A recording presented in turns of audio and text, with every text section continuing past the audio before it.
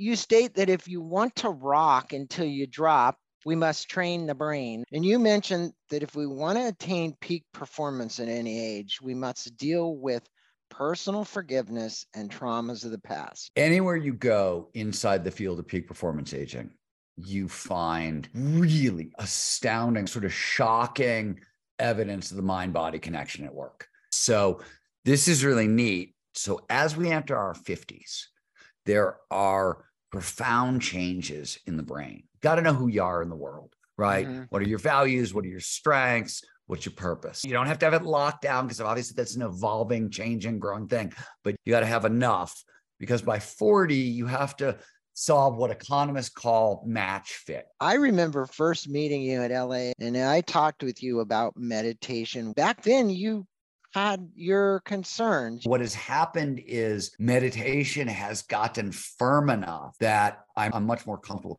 talking about it as a tool because the science has caught up and I want something that bridges the gap between science and spirituality. What does it take to do the impossible? What does it take to level up your game like never before? What does it take for individuals, organizations, for even institutions to achieve paradigm shifting? Nothing is ever the same again, breakthroughs. Our mission is to decode the neurobiology of flow and cognitive peak performance. Access the minds of maverick scientists, groundbreaking innovators, and world-leading experts to understand what it takes to achieve ultimate human performance, so you can feel your best, perform your best, and accomplish your boldest goals.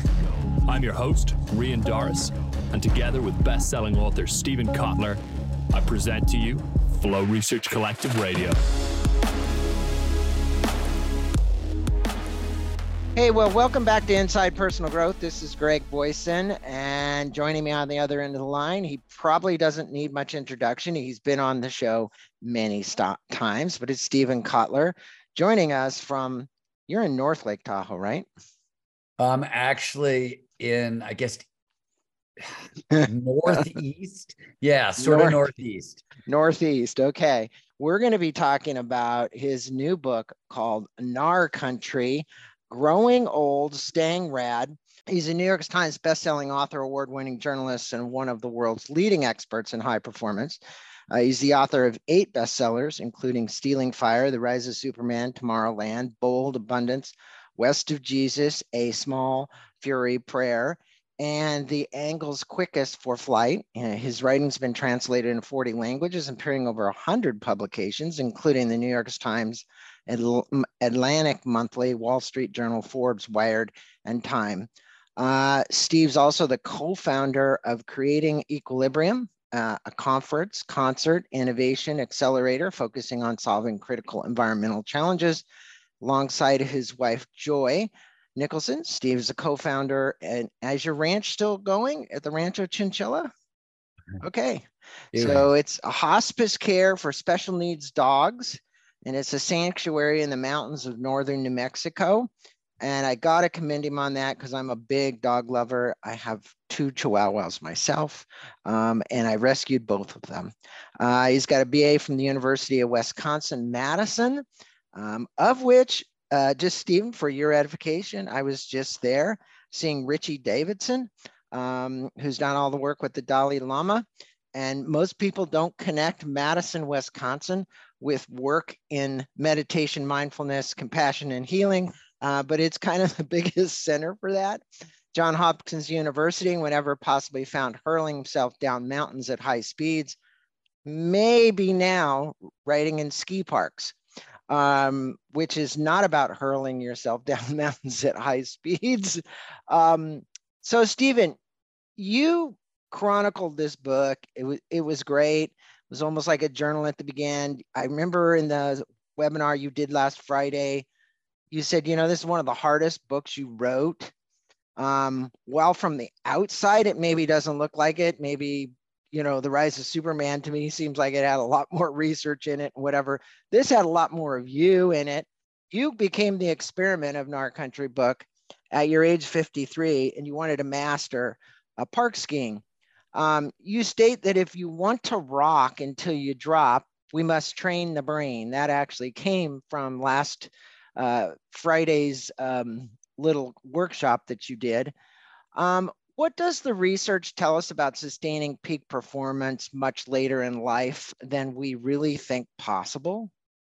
It's a good place to start. So you want to begin at the older idea, the traditional idea about aging, which most of us grew up with, believe, or still partially believe. And it's what I like to call the long, slow rot theory. It's the idea that all of our mental skills, all of our physical skills, they decline over time, and there's nothing we can really do to stop the slide. And it turns out that's true and false and both at the same time. All of our mental and physical skills do decline over time, but it turns out none of it's inevitable. Every skill you can think of is a use it or lose it skill. So if you never stop training these skills, you get to hang on to them, even advance them far later in life than anybody thought possible.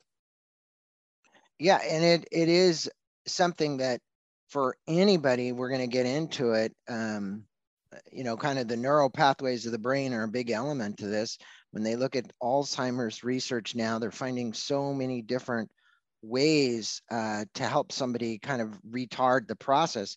And you mentioned that if we want to attain peak performance at any age, we must deal with personal forgiveness and traumas of the past. Now, that's kind of an interesting one because that's really more of a whole psychological element. Why is this such an important element in reaching peak performance? Because most of the listeners out there, Stephen, we're not going to correlate me giving forgiveness to whether or not I'm going to be a peak performer. It's anywhere you go inside the field of peak performance aging, you find really astounding, like sort of shocking evidence of the mind-body connection at work. And this is one of those places. So this is really neat and maybe a little troubling, but really neat. So as we enter our 50s, there are profound changes in the brain. Some of this is genetics, that certain genes only activate with experience. Some of this is that the brain, late 40s, early 50s, it starts to recruit underutilized regions. And in our 50s, the two halves of the brain start working together like never before. Most of our life, they're not quite in opposition, but they're a little bit in opposition. And they really start to come together in our 50s. And this process peaks in our 80s. And as a result, we gain access to whole new levels of intelligence, wisdom, empathy, and creativity. We can go much deeper into that topic in a minute if you want, but these are real cognitive superpowers. But like a lot of things in psychology, this is adult development. This is a natural thing that happens in the field of adult development, but adult development is not automatic. So childhood development is kind of automatic. Kid's going to go through the terrible twos when they're two, in that window span. It happens automatically. Adult development, we have to pass through gateways. There are moderators, which is a psychological word for if-then conditions. So there are certain things you need to accomplish at every decade, basically, to unlock these superpowers, which is why I always say peak performance aging starts young. And some of the reasons that start young are these psychological reasons we're talking about. So if you want to thrive in our later years and you want access to these superpowers that I talked about, you have to, by age 30-ish, solve the crisis of identity. You've got to know who you are in the world, right? Mm-hmm. What are your values? What are your strengths? What do you stand for? What are your goals? What are your passions? What's your purpose? You don't have to have it locked down because obviously that's an evolving, changing, growing thing, but you gotta have enough, because by 40, you have to solve what economists call match fit. You need a tight alignment between your vocation and your identity, or your avocation. How you spend your time has to be aligned with passion. Purpose has to give you regular access to flow. It's got to draw on your strengths. It's got to align with your values. Otherwise, you have problems. And then at 50, you have to forgive yourself. You have to forgive those who have done you harm. And this seems weird, right? Like, why would that matter for peak performance aging? Like, you could see from a psychological perspective, oh, I don't want to grow into a bitter old man or bitter old woman, right? Okay, that makes some sense. But like, why does it matter elsewhere. Some of it has to do with we get access to new levels of creativity, intelligence. Some of the intelligence that comes on, for example, is multi-perspectival thinking.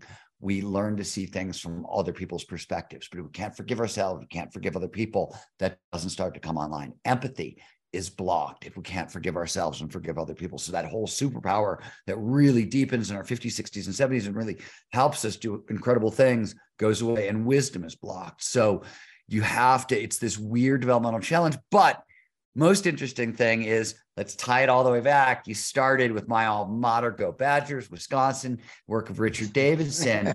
Richard's work has been on predominantly compassion meditation, loving kindness meditation. Exactly. He and I were working on that. The best tool in the world. This is how you do this. How do you forgive yourself? How do you forgive others? You can, I did some funky things in the book, and there's a big NAR style quest to like solve some of the big stuff, but on a day-to-day basis, loving kindness meditation truly matters. And even better, like it's got all the benefits. We could spend the next hour on the benefits of loving kindness meditation, but it's got distinct anti-aging properties. Yes. This is the craziest one. So this is work that Barbara Friedrichsen did in the University of North Carolina. She was looking at telomere attrition. Telomeres are the caps on chromosomes. Yes. When you duplicate, they get shorter, then they stop working. This is one of the reasons we age, right? And it turns out loving kindness meditation actually enhances our telomeres, and they decline at a slower rate. They tested loving kindness meditation against focused meditation and Vipassana, a bunch of different systems. And it turns out not only does loving kindness meditation help us get through some of the gateways of adult development, it also helps us fight aging at a really like core biological level. So that's kind of neat too. Well, you know what's really neat about you? I remember first meeting you at LA at a conference, and then we went and had dinner together. And I talked with you about meditation way back then. This goes, I think it was whatever that conference was. And you now are a super advocate of meditation. Back then, you had your concerns. You weren't quite there yet, because I remember having a distinct conversation with you at dinner when I brought it up, and I didn't get pushback, but I also didn't get that you were totally engaged with it. But I can see now you have. Well, Greg, you have to. I've been meditating. I mean, on a not daily. Daily's overstating it, but a regular basis. For how long? Since the early 90s. Okay. Probably 1987, when I dropped out of college and moved to Santa Fe, is when I really started meditating on a regular basis. And who got you into it? I got myself into it through just interest in philosophy and consciousness and, both Eastern and Western approaches and things like that. I wasn't closed off. What I think is that meditation on its own for most of us is weak sauce. I think meditation is a great complement to a whole bunch of stuff. I'm a big believer. There's data going back to the early 1980s and work done by Michael Posner up in Oregon showing that focused meditation enhances access to flow. So I've always been a proponent of using, I think flow is a equally powerful, if not more powerful tool, but meditation used in concert with flow. And like I wrote in Stealing Fire, different altered states are tools and ways of altering our consciousness. They're tools, and they're best combined. You know what I mean? You can use them together. It's combinatory therapies that are the most interesting to me and have always been. And this work is starting to really get done, right? This is, for example, what we were just talking about is an example of comparative, altered states of consciousness, research on compare. So what has happened is meditation has gotten firm enough that I'm much more comfortable talking about it as a tool, because the science has caught up. And all of I didn't like I wanted to put flow research on a strong neurobiological footing. That's always been mission one. And when the New Age was controlling the dialogue on meditation, I wanted nothing to do with it.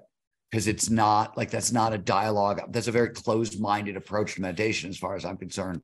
And I want something that bridges the gap between science and spirituality, which is what Richie Davidson, what my mentor Andy Newberg, what like a lot of the pioneers in my field did. They went into the spiritual community. They found great people, Dalai Lama, Yongye Mingyar Rinpoche, a couple others, and they said, Thich okay, Nhat Hanh.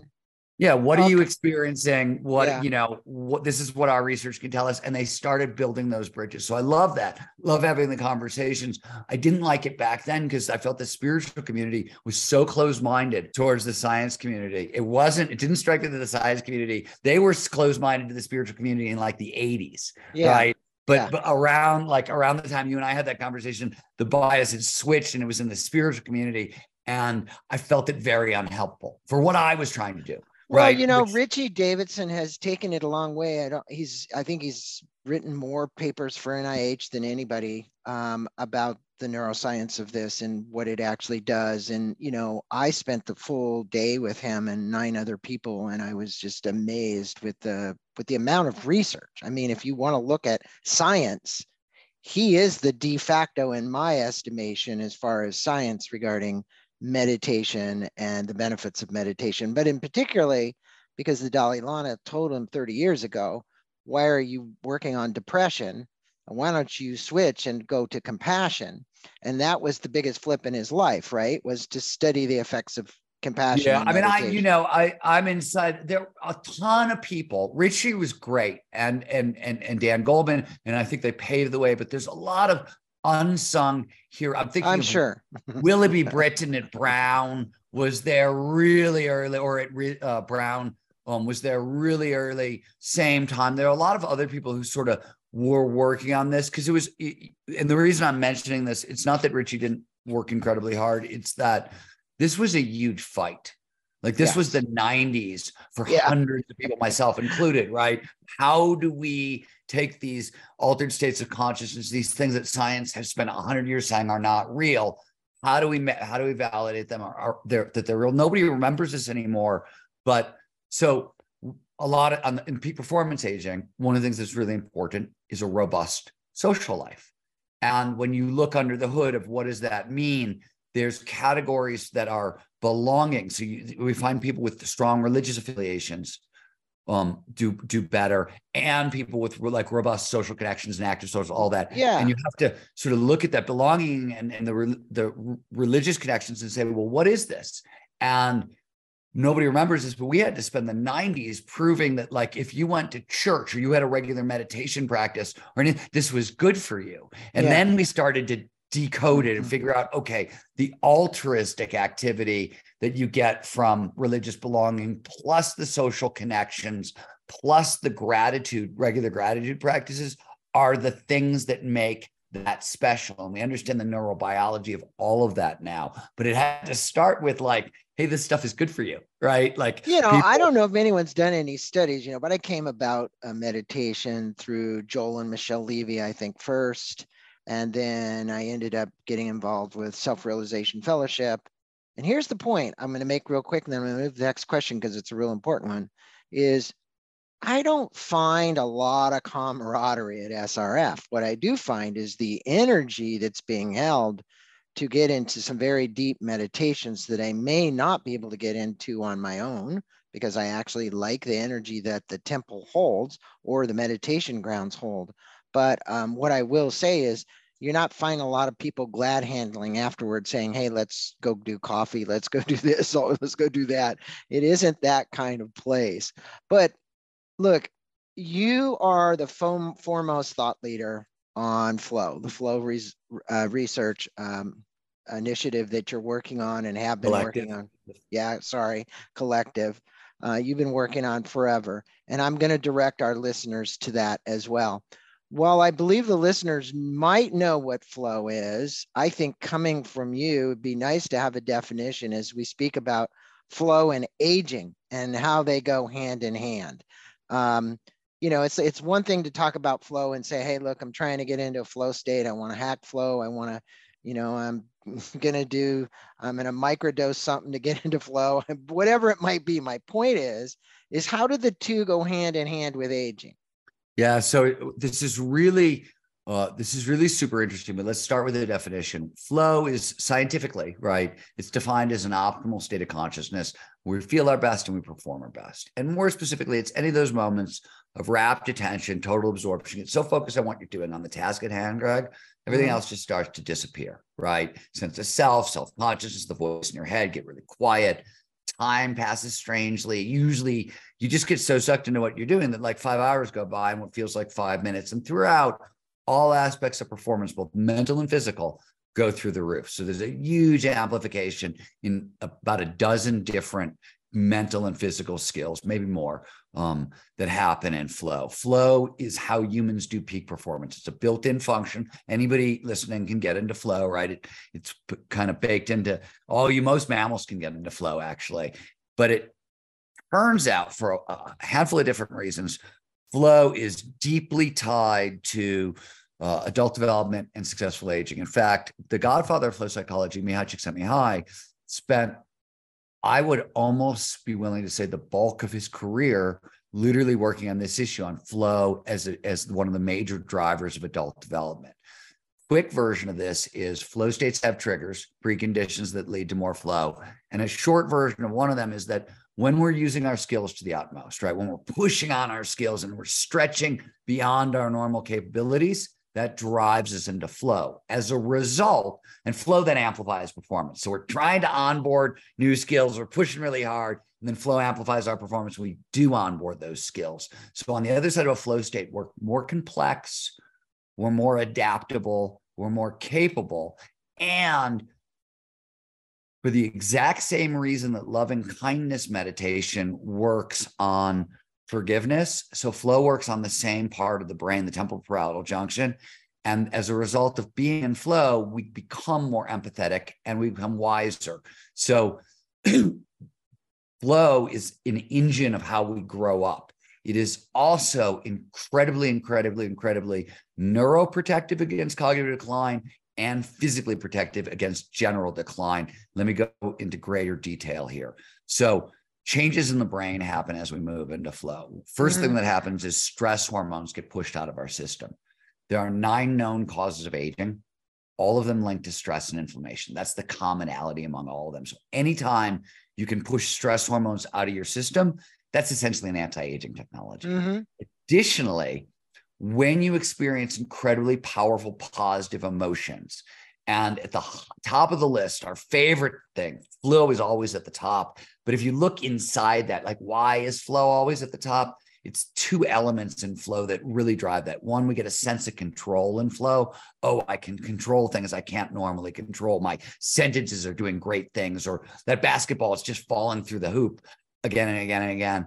And we get the sense of mastery, right? We're growing, we're stretching. When we encounter really positive emotions, besides the like broad and build, Barbara Friedrichsen, like we get more resilient, we get all those benefits. But on top of it, at a neuroimmunological level, those feelings amplify the production of T cells, which are fight disease, and natural killer cells, which target sick cells and tumors and other diseases of aging. So flow at sort of every level is an anti-aging medicine. And finally, the neurochemicals that show up and underpin the flow experience are huge immune system boosters. So you're resetting the nervous system, you're boosting the immune system, and you're boosting very specific properties of the immune system that have anti-aging benefits. And you're becoming more complex, more adaptable. And finally, most importantly, perhaps, flow gives us both expertise, learning, and wisdom. So the difference, think of expertise as, this is the intellectual side of learning, or the skill side of learning, and wisdom is emotional intelligence. But the point is this: you said at the beginning of the program that there are ways to fight off Alzheimer's. One of the most important is lifelong learning. And the reason this matters so much is Alzheimer's, dementia, cognitive decline, they target the prefrontal cortex. So if you want to protect the prefrontal cortex, what you need is neurogenesis, the birth of new neurons, and synaptic plasticity, the creation of new neural networks. And to really back up the prefrontal cortex, you want redundancy in those neural networks. That's exactly what you get from expertise and wisdom. They create these huge diffuse networks in the prefrontal cortex, which is why lifelong learning is the most important way to stave off cognitive decline, dementia, Alzheimer's. In fact, it's interesting. A lot of this work came out of studies where they were autopsying brains of people who had no signs of dementia or Alzheimer's, and they'd autopsy the brains, they'd find tangles and plaques, and the brains were a mess. They had dementia, they had Alzheimer's, yet they showed none of the symptoms. So what the hell was going on? And the commonality was wisdom and expertise. And here's another place that peak performance starts young. The more of these neural networks you build up, the more things you learn, the more skills you learn, the more abilities you have over time, the more times you cement these things into place with flow, the better off you're going to be. Now, the final thing I have to add in that's not flow related, but I need to say this, is there's a bunch of cool ways to train the parts of your brain that you can't protect at this point. Adam Ghazali's done really cool work at Neuroscape. Yeah, I know Adam. Right? Yeah. On all the different video games that sort of can target different aspects of cognitive decline that maybe didn't get cemented by expertise and wisdom. So we're getting very good at sort of like the whole picture, which is really cool. Flow's a big part of it, but there's other things going on, and it's worth pointing that out too.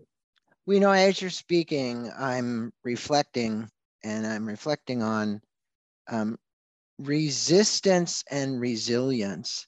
The more you let go because of this optimal state, whether you get it through attaining flow or meditation, which is an optimal way to get to these states, you reduce resistance to what comes at you, and you build resilience. And I'm just curious, because it was kind of like, it was just like those two words were floating in my brain as you were talking, and I'm going like, hey, to me, that's it. And you speak with the listeners, if you would, about what I've kind of been working with lately is this peripheral vision activities, the parasympathetic nervous system, and the importance it is in overcoming fear. Because fear, as you know, that's going to release cortisol. Cortisol is bad. Fear is what you kind of want to stay away from. I'm going to say, I want to hear what you say. I know in certain cases, fear protects us, but especially when it came to park skiing, snowboarding, etc. Speak with us about the peripheral vision, the connection, overcoming fear, and how this worked for you and all the other participants in park skiing. So at the heart of, the background is, not only do we have all these use it or lose it skills, right, that we keep trying to get to hang on to them. There's this traditional idea, old dogs can't learn new tricks, right? And we know the importance of lifelong learning to peak performance aging. We just talked about it, right? Yeah. And I was looking at a bunch of stuff in flow science, in network neuroscience, neurodynamics, embodied cognition, a couple other places. And I was saying, if these things are true on paper, I should be able to onboard really difficult new motor skills, even in my 50s, right? That was the theory. Yeah. That was what I decided to test. But part of what I was doing was I was going 1 inch at a time. It was start with an established, something you could do 100% of the time with zero fear, no conscious interference, and build on it 1 inch at a time in a creative, playful manner, right? That was the whole, we could talk about all the reasons why, but that was at the heart of it. But fear creates tremendous amounts of problems with performance, right? It first of all, it doesn't let you know where that 1 inch at a time is, right? It obscures it. It's harder to figure out where you're going. It hampers performance. Too much fear can it blocks power, our ability to access 100% of our strength. It blocks fast twitch muscle response. It makes us less creative, more conservative, more blocks learning. There's a big detriment. So you always have to be monitored in any kind of sort of difficult challenge. Fear levels matter, right? You want daily practices to monitor your nervous system, gratitude practice, mindfulness practice, exercise being the three best. But then what do you do in situations where you're redlined, right? So you need some tools for that. Most of us know enough to do deep breathing, and they know if you want to activate your parasympathetic nervous system, it's very useful to make your exhales double what your inhales are. And if your exhales are longer than 7 seconds, bonus, because at about 7 seconds, your brain goes, oh shit, look, long exhales, you must be calm. We don't have to produce so many stress hormones and fear chemicals, etc. Can I ask you a without, question in the middle of this? Sorry to interrupt, but I mean, I know a lot of people out there are, and this is a big field now, heart rate variability, right? It's like, okay, I want peak performance. I want to look at my heart rate variability. Is this a push day? Is this a maintain day?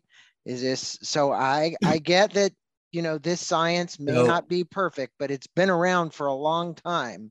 And no, there's good stuff with there's good stuff with HRV, and I think HRV is very useful. For example, for overtraining and for recovery. I believe that an over-reliance on measurements and metrics ends up hindering as much as it helps. And I think it's better to be able to sort of get internal signals of overtraining those things. But if you're trying to learn how to steer your sleep, your training, I think HRV is a really good tool. There's all kinds of really interesting work on HRV and longevity. So there's direct correlations to high heart rate variability and longevity and health. So there's a lot of benefit there. Not what we're talking about here at all. No. Heart rate variability is not an in the moment thing. In fact, every single heart rate variability app out there, any way you can track it, with the exception of First Beat, and they have proprietary software. So you have to actually be working with them, and it's a big machine that you're wearing. Nobody can track heart rate variability in acute situations. So I always use the technique we're talking about with peripheral vision is how do you, ski something that scares you, right? Yep. Do something that scares you. Heart rate variability, it'll tell you whether or not you want to put yourself in that situation in the first place, but it's not going to help you in the moment. Breathing can help you in the moment. The other way to get that same parasympathetic response even quicker, and this is work that comes out of Andrew Huberman's lab at Stanford. He was the one who first figured this out.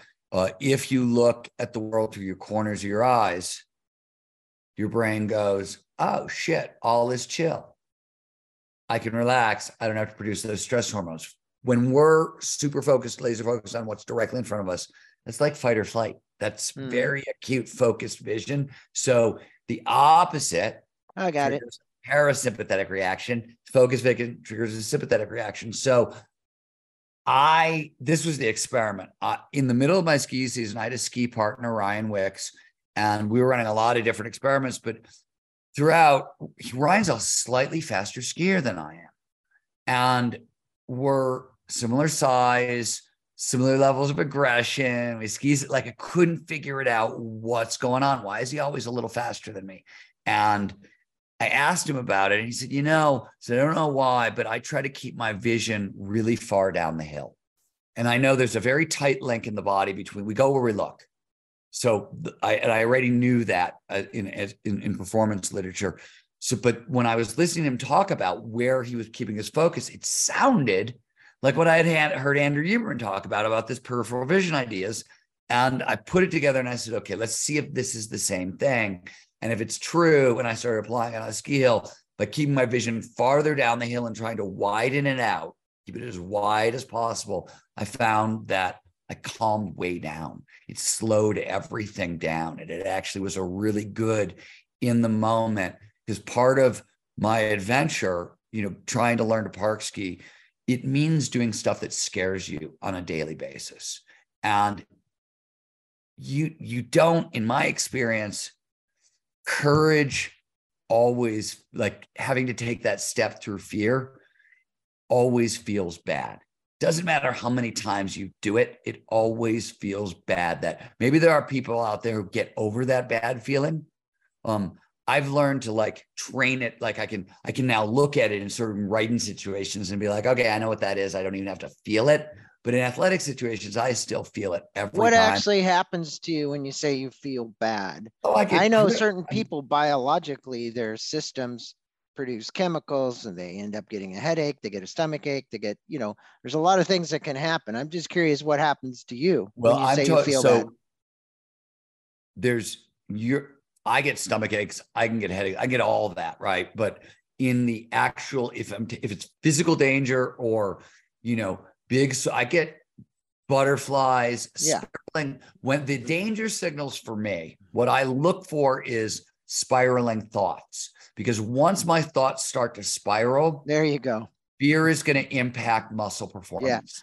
Yeah. So that's the thing that really, like, if my thoughts are spiraling, if I'm spinning, if I can't get new thoughts in, then there's a bunch of tools I want to reach for. Peripheral vision is one, breathing is another, curiosity is fantastic.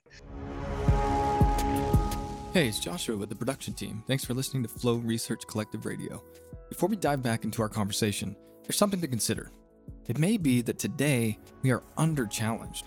We're drowning in comfort. Now, in his book, Anti-Fragile, statistician Nassim Taleb pointed out something that's of key importance. Quote, undercompensation from the absence of challenge degrades the best of the best. The best horses lose when they compete with slower ones and win against better rivals. Now, put another way, who we could be, or our highest potential, is squandered by safety, coddled by comfort. If you want to train with us at the Flow Research Collective, it will require boldness. But what's life without a little adventure, right? To learn more about how you can get more flow in your life and achieve your professional and personal goals in less time and with more ease, go to getmoreflow.com. If you're a good fit, we'd love to train with you. All the best. Curiosity may be the very single best way to fight fear in the moment, because your brain has a very hard time being anxious and curious at the same time. They're opposites. You're distracted. It's not even that you're distracted. They're the same neurochemicals. Oh, interesting. They're underpinned by the same neurochemicals. So this is not my work. Originally, this was work that came out of work with animals. When you have herd animals and they're scared, you can get them curious. You can put things into like their environment that they're curious about. Yeah. And the curiosity will totally block anxiety. So this is like something, it's something that comes out of animal welfare. I think the very first time I heard about it was Temple Grandin's work. Yeah. Cows. She worked with the cows. Took a version of it. We use it with dogs all the time in hospice care work and the dog sanctuary. Also, I just started applying it more and more. I talk a lot about it we're in our country as well, about these tactics. But fear is going to block performance. I do like the idea though that you put your vision, or he did, all the way down the ski slope, right? I even remember personally getting to the top of Spooner over in Tahoe. It's called Spooner. And I had to come down the other side of the mountain on the bicycle. And you know how steep the downgrade is. And then there's those grates. And when I took my vision and put it out in front of me, because you get moving very fast, and you realize that if you wiped out on your bicycle, it's going to be pretty bad, right? So that did calm me, because those hills would always scare me and I'd throw the brakes on, right? It's like, okay, I'm going to pull the brakes back and pull the brakes back and pull the brakes back. And I actually let go of the brakes the time when you said, put the vision down. It's absolutely right, because I wasn't looking at the asphalt. I wasn't looking at the grades. This is the inverse of the other side of this. So this is a truism in action sports. You go where you look. So in mountain biking, right, you're trained to look 30 to 60 yards down the trail. Yes. Right. Yes. In surfing, you cannot physically surf a tube. If you try to pull into a tube and do everything you need to do to surf a tube, your body can't move that fast. We steer our muscles with our eyes. We go where we look, and that's how we steer so with its tube riding, the secret to riding a tube is you have to put your eyes on the end of a tube. Yeah. In park skiing, when you're sliding a rail, you have to keep your eyes at the very end of the rail. Otherwise, you come off. Yeah. No, and I love that, because even if my listeners just take this away and say, hey, look, I had some fears associated with this, and now I can overcome the fear by changing where my line of sight is, right? Well, I mean, Greg, we do the same thing in human development. We just call them goals, yeah. right? Like it's, and we know humans perform best with 3 tiers of goals. And but literally the brain doesn't really differentiate between I'm looking at a point and I have a goal, because that's the brain works. It's the same parts of the brain, everything's working together. So this is sort of why these systems work so well in performance. Goals work as well. There's a goal, and that's why they tell you to be able to visualize your goal and see all aspects of it. And we go where we look. Yeah, it is really, really powerful what you're saying. Now, let me ask you a question. You wrote in the book, you were a skinny little kid, you were klutz. Kids made fun of you, they picked on you, you lost a lot of fights. You knew you needed to overcome the stigma from childhood. So what did you do to transmute the psychological barriers that were holding you from being the peak performance person that you wanted to become? Because there's thousands of listeners who were in your shoes, totally, listening to this show today.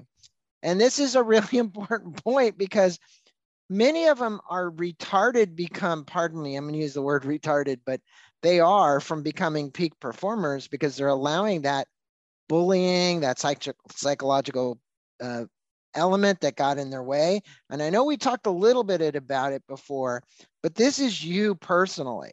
So, I mean, you gotta, so first of all, it's a 3-part effort, right? 4-part effort, maybe. But I did not, a lot of people. I don't think there was anything, unique about my experience. I think this is way too common. And the other thing I should say up front is the very best thing that ever happened to me was, it was scary at school and it was scary at home, and having to deal with that and learn from that was the best thing ever.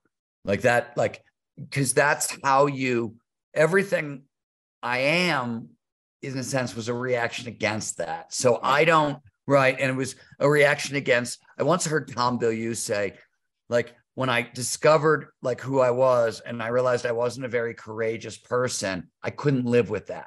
So I had to change it. Right. And that was sort of my experience. I wasn't a very courageous person. I was, bullied for a long time, and scared for a long time, but it forced me to, change and help me become who I am. So there's first, I wouldn't change anything because I like where I am now, and I don't get to be here without starting there. So thank you, first and foremost. That's a reframing technique, but I think I think when we thank our parents, a lot of people think, oh, I grew up in this horrible environment, whatever. And look at what you learned from being in that you got to, because first of all, you have to take back that locus of control. If you're a victim, this happened to me. You've given peak performance is completely impossible because how the brain, you've just totally destroyed your ability to tap into anything. So that's A.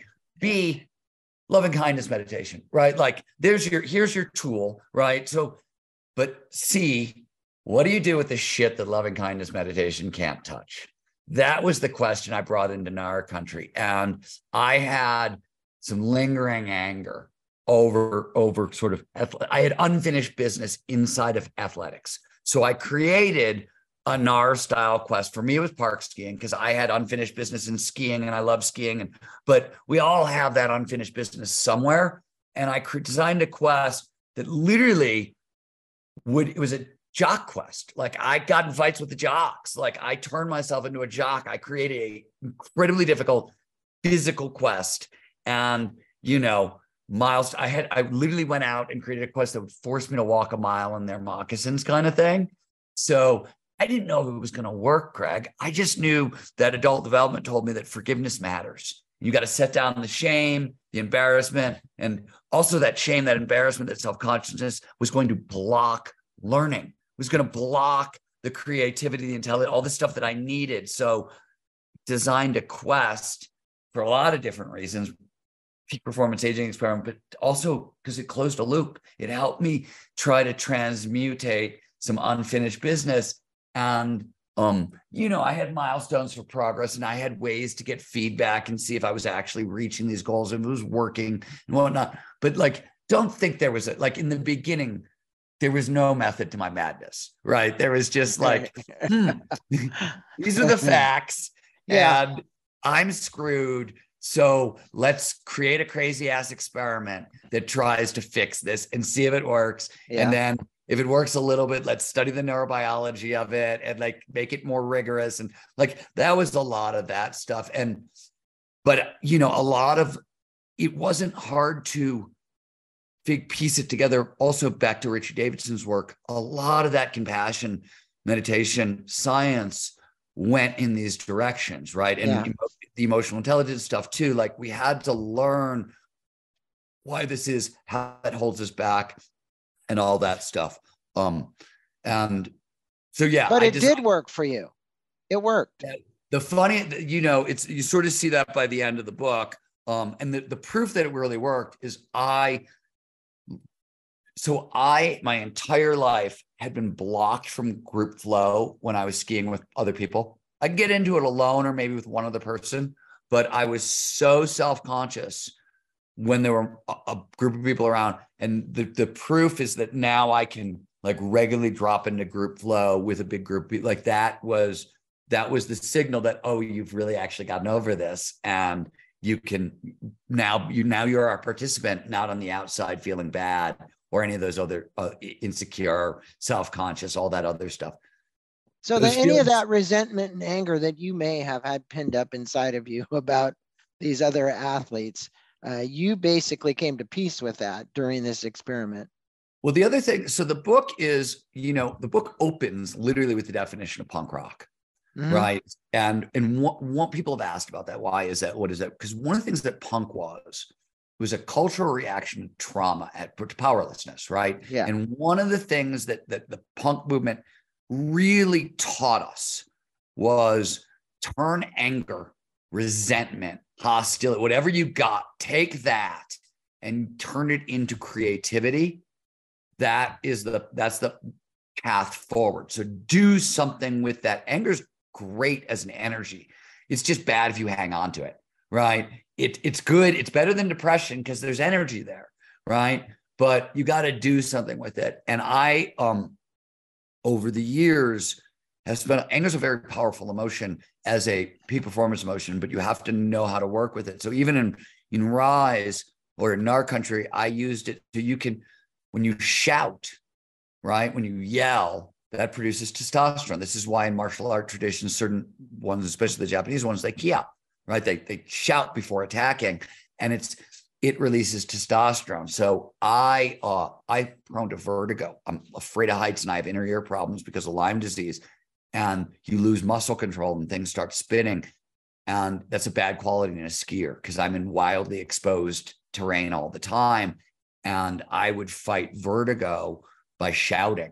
I could roar and it would bring testosterone into my system and bring muscle control online and stop the spinning. And I could get myself out of the dangerous situation. So there's lots of different ways to work with anger. One was these big NAR style questions, but even in moments when you need courage, there's some neurochemistry underneath courage. And there's a way that you can use a little bit of that to your benefit.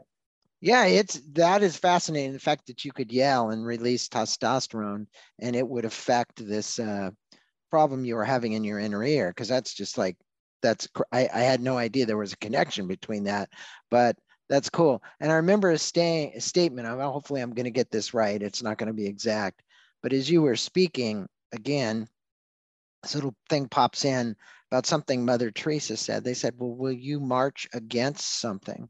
They wanted her to march in some march. And she says, no, the only kind of marches I ever want to do are for something. And, that's the whole concept of compassion, being for something. And you talking about this meditation, about how we can bring something positive into our life from this versus when these bullies bullied you way back when, and you carrying all this psychological garbage with you and using this experiment to overcome it. I think it's awesome. Now, look, you're 53. My listeners know I'm going to be 69. How can we do the impossible at 50 or above? I've actually thought this. I know just myself, Stephen, that my fears and apprehensions about going down big declines on my bicycle at 40 miles an hour are kind of like, whoa, maybe I don't want to do that much anymore. I want to, like I just said, maybe I want to put the brakes on. And sometimes I don't, a lot of times I don't let it fly anymore, but there are times where I do want to, but the fear keeps me from doing it. How could I conquer that? So, peak performance aging in a sentence. And we can unpack it afterwards, but in a single sentence, if you want to rock till you drop, right? To go back to the metaphor you started with, right? Yeah. You want to engage in challenging social and creative activities that demand dynamic, deliberate play and take place in novel outdoor environments. Okay. Challenging social and creative activities. Creativity is another one of these moderators. So if you want those superpowers of aging, creative thinking is what actually starts to unlock all the new things that we get in our 50s. So it's really important. Challenging for all the reasons about pushing on our skills, that's a flow trigger, right? So that's why that's there. Social activities, we could spend the next hour talking about the benefits of social connection, especially as we age, but we all know what that is. Dynamic is the word that literally means the 5 categories of functional fitness. So we need to train strength, stamina, balance, agility, and dexterity over time. So that's what dynamic stands for. Deliberate play. We've heard about deliberate practice, repetition with incremental advancement. It's good for learning, but it's not the best. Deliberate play, which is repetition without repetition or repetition with like little improvisation, much better for learning, much better for lifelong learning. So dynamic deliberate play is just a system of incorporating a bunch of physical stuff with a robust learning platform. And then novel outdoor environments, lower stress levels. And they also, novel outdoor environments amplify access to flow. They also improve neurogenesis, the birth of new neurons and new neural networks. So that's it in a sentence. That's what people need to hear. Hey, I was listening to Huberman last night on a podcast on the way home from Anaheim, and I want to get your opinion on this. And, I'm, like I said, a little older, but he said, look, upper body stuff, great. Lower body stuff, legs, thighs, calves, muscles, doing lifts with your toes. Andrew must have read my book. Okay. So he's and I'm asking you this question. This is a question. I've cycled all my life. My calves, my thighs, all that stuff is like, it's kind of rock hard in comparison to my upper body, which is not. But he's saying that part isn't as important as you age, because to keep your agility, to keep your balance, to keep it, you want to be working as much as you can on your lower body. And I was sitting here going, well, I've just been told I need to work on my upper body. So I'm just curious. Yeah. So he's right. Leg strength is the single most important correlate for health and longevity. But there's a bunch of reasons. One, because social connection is so important for peak performance aging, that if we lose our mobility, that goes away. Falls are a big killer of older adults, right? They lose their balance, right? So also really important is bone density. So there's a lot of bone-brain connection. Most people don't realize that your bones store minerals, which the brain runs on. So if without a lot of bone density, some of the decline we see in the brain is actually a bone-related decline. So you have to work on bone density. One of the reasons leg strength is emphasized, big bones, but that's also upper body strength still matters, right? It's use it or lose it across the boards. And now, do you want to prioritize legs and lower body? Absolutely, you do. Yeah. You really do. But you don't want to. You want to prioritize the entire kinetic chain, right? And it's you used weighted vests, and I know he was talking last night on the podcast with Tim Ferriss about how he goes out on a Sunday with weights in a pack, and literally will just do 5 hours. Like 5 hours on a Sunday of hiking with like water in the backpack or whatever the hell he puts in there, or weighted vests. What problems does that overcome? How did that help you with the fast twitch muscles, the response, the fine motor performance, the stamina, all that? It's all of it. Yeah. So it's again, hiking with a weight vest. You have to, the WHO is clear, the World Health Organization, if you want peak performance aging, you need 150 to 300 minutes of stamina training a week, 2 strength training days, 3 balance agility and flexibility days. Like that's what you need for peak performance aging. So unless you want to train a couple hours a day, 5 days a week, you got to find multi-tool solutions, a single tool that solves multiple problems at once. Skiing hits all of those. Right. Mm-hmm. But I had to train for the skiing that I was doing. So I started with hiking with a weight vest because it hits all the categories. And as you pointed out, you get my motor performance, you get fast twitch muscle response. Fast twitch muscle response I got because I would go up with the weighted vests and then I would come down fast. Wasn't full out running, but I was moving faster than a normal descent. And what about rowing? Rowing's great too. Better outdoors than on a machine. Yeah. That's the outdoor, novel outdoor environments. It's better to exercising in nature is really important. Yeah. The other thing is dynamic motion. Rowing is not, it's powerful. It's a lot of stuff. It's a little bit dynamic, but it doesn't have, there's not a ton of coordination. Once you get the patterns in, same thing with cycling. Road cycling versus mountain biking. So dynamic movements, when there's balance, coordination, strength all at once, it actually improves. Not only does it all hit the physical stuff, it amplifies neurogenesis, angiogenesis, birth of new neurons, and the birth of new vasculature. So there's new neurons get blood and oxygen. So all that, there's these compounding effects. That's what you're aiming for. And the final thing about weight vests is, there's data that it's slow, but you can improve bone density with weight vests. There are better ways to do it. We do some work with the company OsteoStrong that is phenomenal. You want like bone density problems, or you're getting on in years and you haven't addressed bone density. OsteoStrong is freaking amazing what they figured out. They've just got a way to load the bones very evenly and massively amplify bone, basically astrocytes, astroblasts. Astrocytes build up bone, and it's a pretty good place to start on the, you know what I mean? If you're like, God, I don't necessarily know if I'm in the shape like with a weight vest yet, start with a movement professional who can start like working out what's like sort of like can watch you walk and say, oh, you broke your ankle when you were 12 and you overcompensate here and undercompensate here. And, one of the things that we have to be really careful of as we age is, even with guys like you, really strong legs, but do you favor your prime mover muscles over your stabilizer muscles? Over time, the body will learn how to do that, right?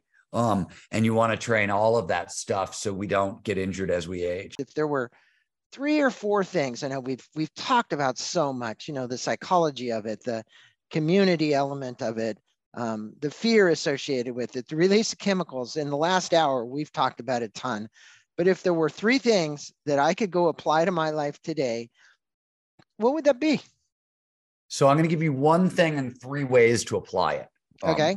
Invert it, because peak performance aging starts with mindset.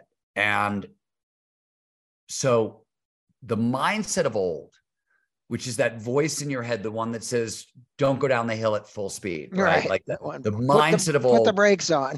Right. That shows up early. There's a bunch of, like, it can start to show up in our 20s.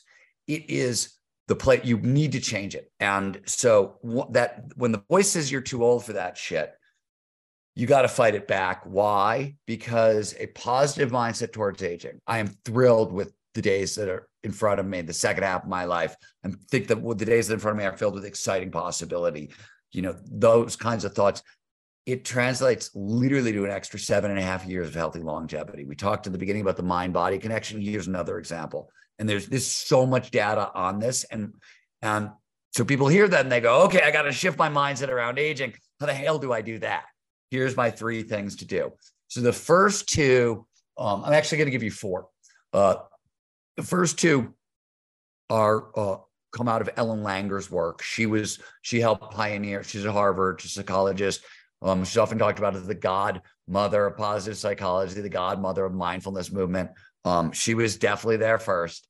And she worked a lot on kind of the mindset of aging and how do you fix it. Place to start is with mindfulness of the present. Get curious about the present moment. And her advice is notice, because the brain likes to sort of pretend everything's the same. I'm the same person I was 10 years ago. It likes stability, but the truth of the world is change. Everything is constantly changing. Every time you breathe, you're changing the internal chemistry. Like everything's always changing. Her advice, if you want to change your mindset around aging, start by noticing that change is foundational to life. And that's the constant. 1, 2, watch your language, limiting language, how you talk to yourself, how you talk to others. Don't sleep on how you talk to others. Ageism is the most socially acceptable stereotype in the world, and it's deadly. People who grow up around negative stereotypes around aging, by the time they reach 60, they show a 30% greater decline in memory than people who grow up with positive ideas about aging. It's huge, and we are inflicting penalties on people for these negative mindsets around aging. So 3, create an R style Would quest. that be distilled down in what you think about, you become? In a sense. In a sense. The 3, I think it's important to create an R style quest, because there's going to be stuff that you hang on to. There's going to be residuals, right? And an R style quest is like, find something that's impossible for you, something that you sort of want to get done. And there's unfinished business there. So you want a lot of motivation to go in.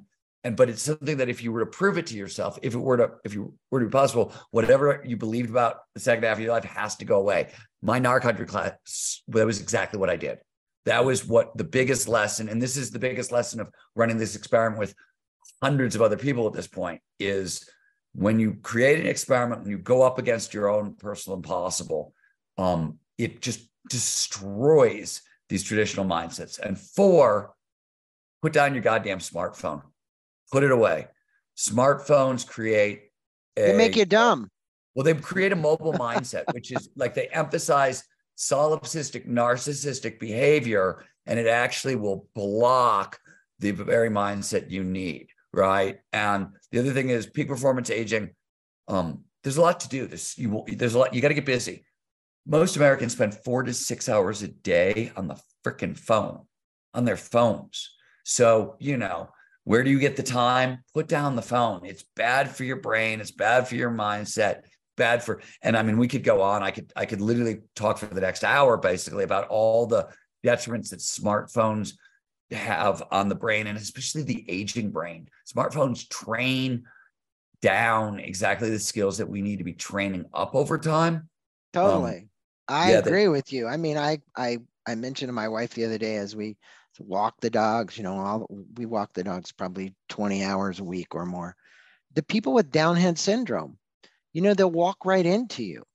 They're so busy looking at the damn phone. They're not out enjoying the fresh air and the whatever. They're like, literally, we never take our phones with us anytime we walk the dogs, right? But the reality is this is what you get. You get a lot of it. I mean, and it's a lot. It's not just a little. Yeah, it's also I could go on. I know. I gotta go.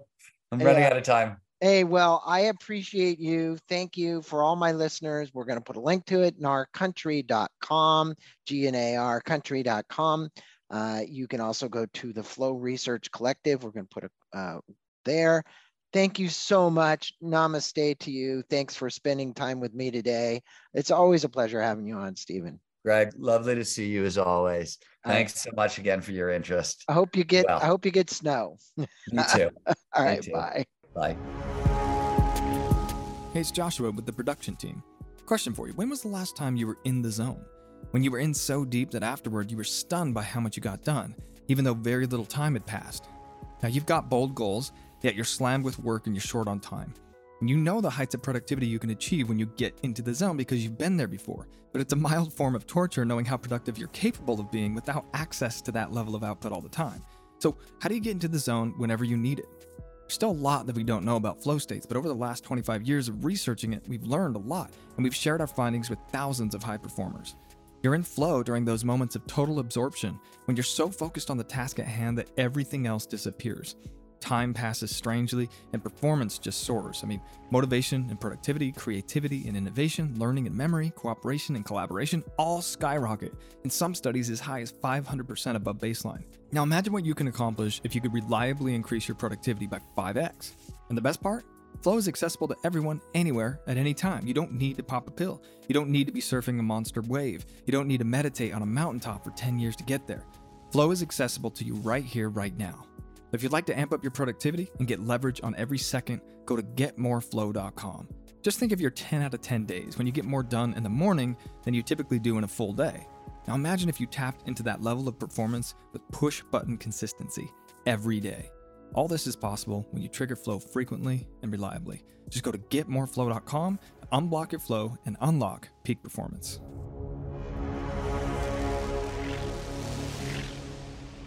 If what you've heard on Flow Research Collective Radio has been helpful, please consider doing us a solid and leaving us a review on Apple Podcasts, Spotify, or wherever you are listening to this. Reviews help us connect to a wider audience so we can get these peak performance principles out to more people.